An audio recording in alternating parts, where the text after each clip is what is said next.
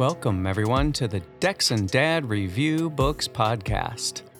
This week, we are going to review a book called Ember by Jeanne DuPrau.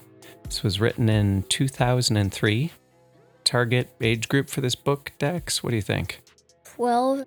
Yeah, probably 12 and up. 12 and up. And, well, you're only 11. How did we not get screened out at the bookstore? Whoops. Actually, I don't know how this book actually got in our house. Do you? Neither do I. I think it just ended up on our bookshelf. Yeah. So this is a book that appeared magically. Oh, it's called The City of Ember. Good to know. It appeared magically on our bookshelves. Written in 2003. And what's the genre, Dex? Give us a sense. Fantasy, something like that. Cool. I agree. I think it's something like that. Do you want to give a little synopsis of what the book's about?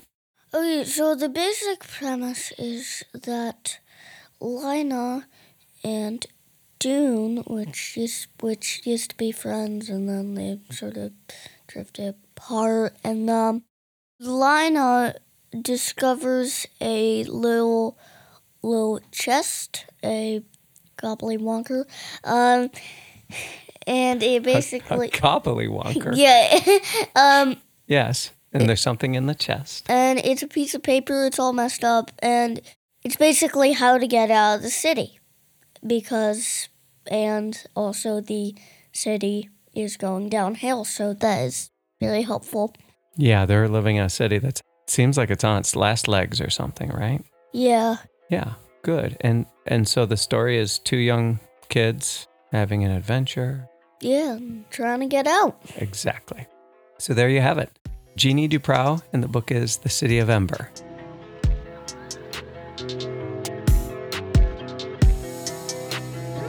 Okay, Dex, so let's get started. I would put this book in the probably post-apocalyptic category, right? Yeah. Like, this city's really weird. Yes. No. It's not a happy place, right? Yeah. Let's talk about how the city feels. What's the main element that's weird about this place? The sky's just black. Right. It is non-existent. Is there sunlight in this place? No. What gives them light? Just like street lights and stuff, and they don't even know about matches or candles or even boats. Exactly. Yeah. So all that stuff comes up in the book. There's matches and candles and boats, and they haven't inherited like the word for candle even. Yeah. They don't know they're looking at a candle and they don't go, oh, here's these old-fashioned things. They don't know what a candle is. Yeah, I didn't understand that. Like, I mean, just because you're sort of like cut off doesn't mean, like, I don't know, it's... Right, that brings up a really interesting thing. This writer doesn't tell you where this city is, why this city is. Is it in Jupiter? Is it in her head? Right? We don't know why they live the way they do. The thing they do, there's a hint. They say the builder. They're always talking about the builders. Yeah. Of the city. Which are the dudes that made it. Yeah. So they live in a place that was intentionally set up for them. But it's got all these constraints, but we don't know if the reason they don't know basic facts and like normal vocabulary is because the book occurs in a weird dimension that we don't know about as just modern people. She doesn't tell us. She doesn't give us a clue on that. Yeah. We find out in the end, though. Yeah. Why they're restricted. Yeah, but like seriously, matches and candles are, you could have gotten those. So they live in this super limited world that is what it is, doesn't have a sun, is supposedly designed by something called builders, but you don't know if that's real. That could be the town myth or whatever. Basically, we're as confused as them. Yeah. Which I like. So, yeah, let's talk a little bit about the things that are scarce in their life. Like, what don't they have that we have plenty of that seemed really weird? Like, basic things like torches and stuff. What about other non-light stuff? Like they've got food problems, right? Oh yeah, they don't have they have very limited food, and that's spoiler. Yeah. They're excited about fruit cups. Like that was the best thing ever. Yeah, yikes. Let alone fresh fruit or whatever, right? Yeah, holy cow. If you don't mind, I'm going to do the part where I read right now because it'll set up the layout of how the story goes forward because it's at the beginning when the kids are getting their like assignments. The kids are in their schoolroom and the mayor has come and they're graduating from school at age 12. At this school, the kids learn what they're going to do for a living, basically.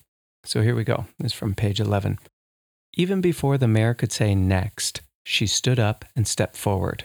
I should say that this is Lina. The little bag was made of faded green material, gathered at the top with a black string. Lina hesitated a moment and put her hand inside and fingered the bits of paper. Feeling as if she were stepping off a high building, she picked one.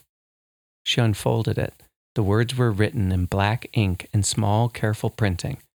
Pipeworks laborer, they said. She stared at them. Out loud, please, said the mayor.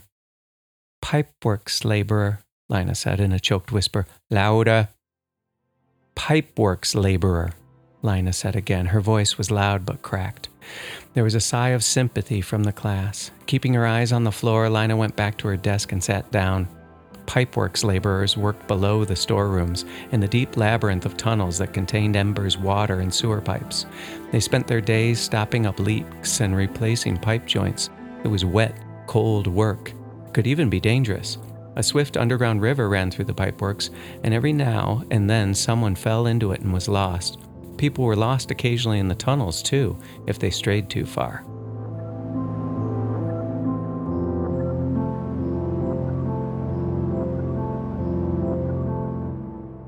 So that's a pretty good place to start. It demonstrates one of the things that I think the writer does really well, which is telling you all about Ember while keeping the story moving with plot points. She's frequently having something happen. So Lina's reading about the pipeworks, but the reader gets to learn all about the pipe. You see how she kind of put all that in there? Yeah. Like all that matters, right?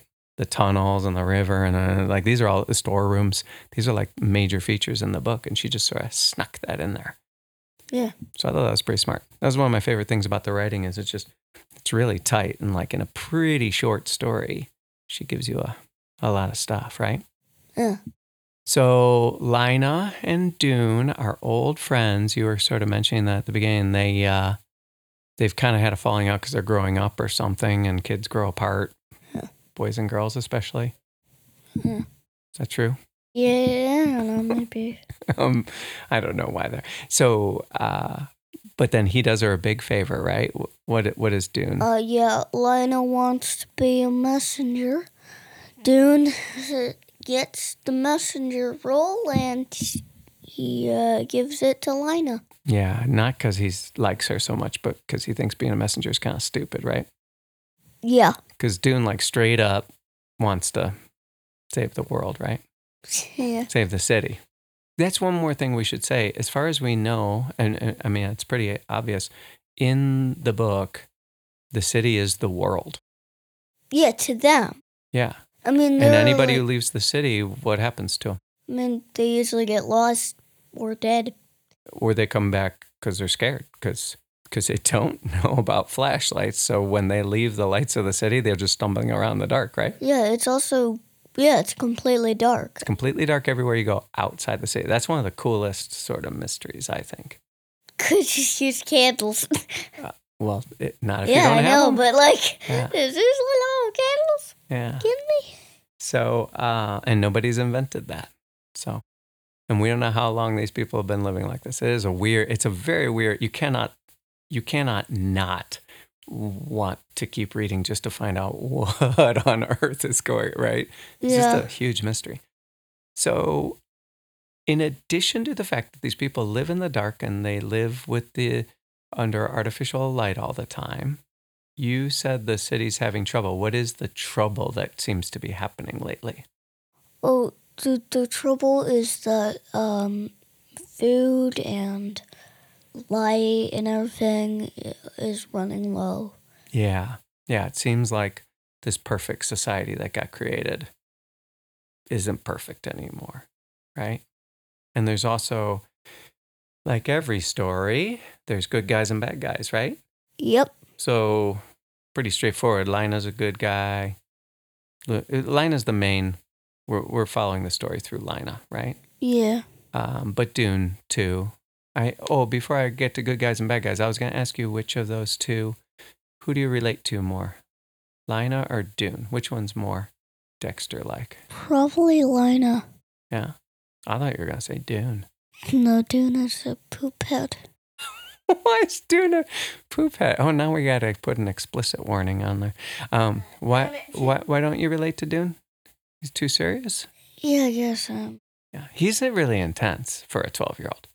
He's like, we got to fix this. Okay, well, then I won't say that Dune reminded me of you. If you think he's a poop head, that doesn't go over very well. He just seems super like he likes technical things. That's why I thought you would relate to him. Because he's like, oh, well, I want to do this and that. It's very like getting his hands on stuff. And there's other good guys like Lina lives. Who's she living with? What's her living situation? She's living with her grandma and sister. Yeah. And grandma is good, but there's a problem with grandma too. Yeah, she's cuckoo. she's just getting old, right? There's a little Alzheimer's or something going on. And grandma, like almost every adult, owns a shop. That doesn't really seem to be necessary, but seems to be how they've set up this city, right? Yeah. And she's just got odd bits or something of little pieces of cloth that she sells. So Lina doesn't have much of a home life. Dune maybe has a little bit of a better home life, but there's really like very little adult help in this book, right? It's just the kids. Yeah. But there are some bad adults around. Who's the main kind of villain of the story? Spoilers. Oh, just spoilers? Yeah, okay. Well, in general, in every story that anybody ever wrote about any culture, are the people in government good people or bad people? Usually bad. Right. So that's not a spoiler. We'll just say that. Yeah. The kids have to also work against their own government to get this sorted out. Okay, this is towards near the end of the book.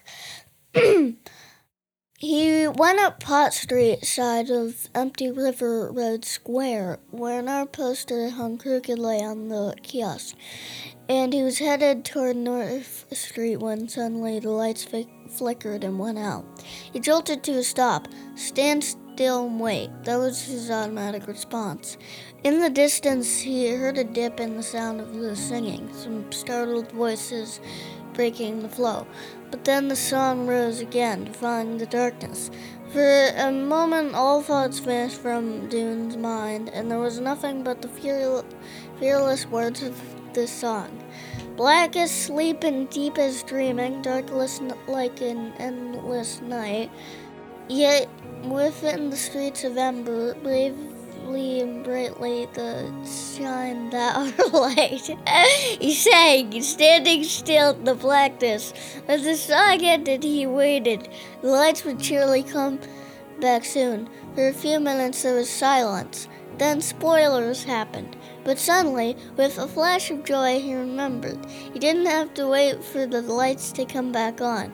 He had what Gnosis and November had before ever. A way to see in the dark. That is what he had.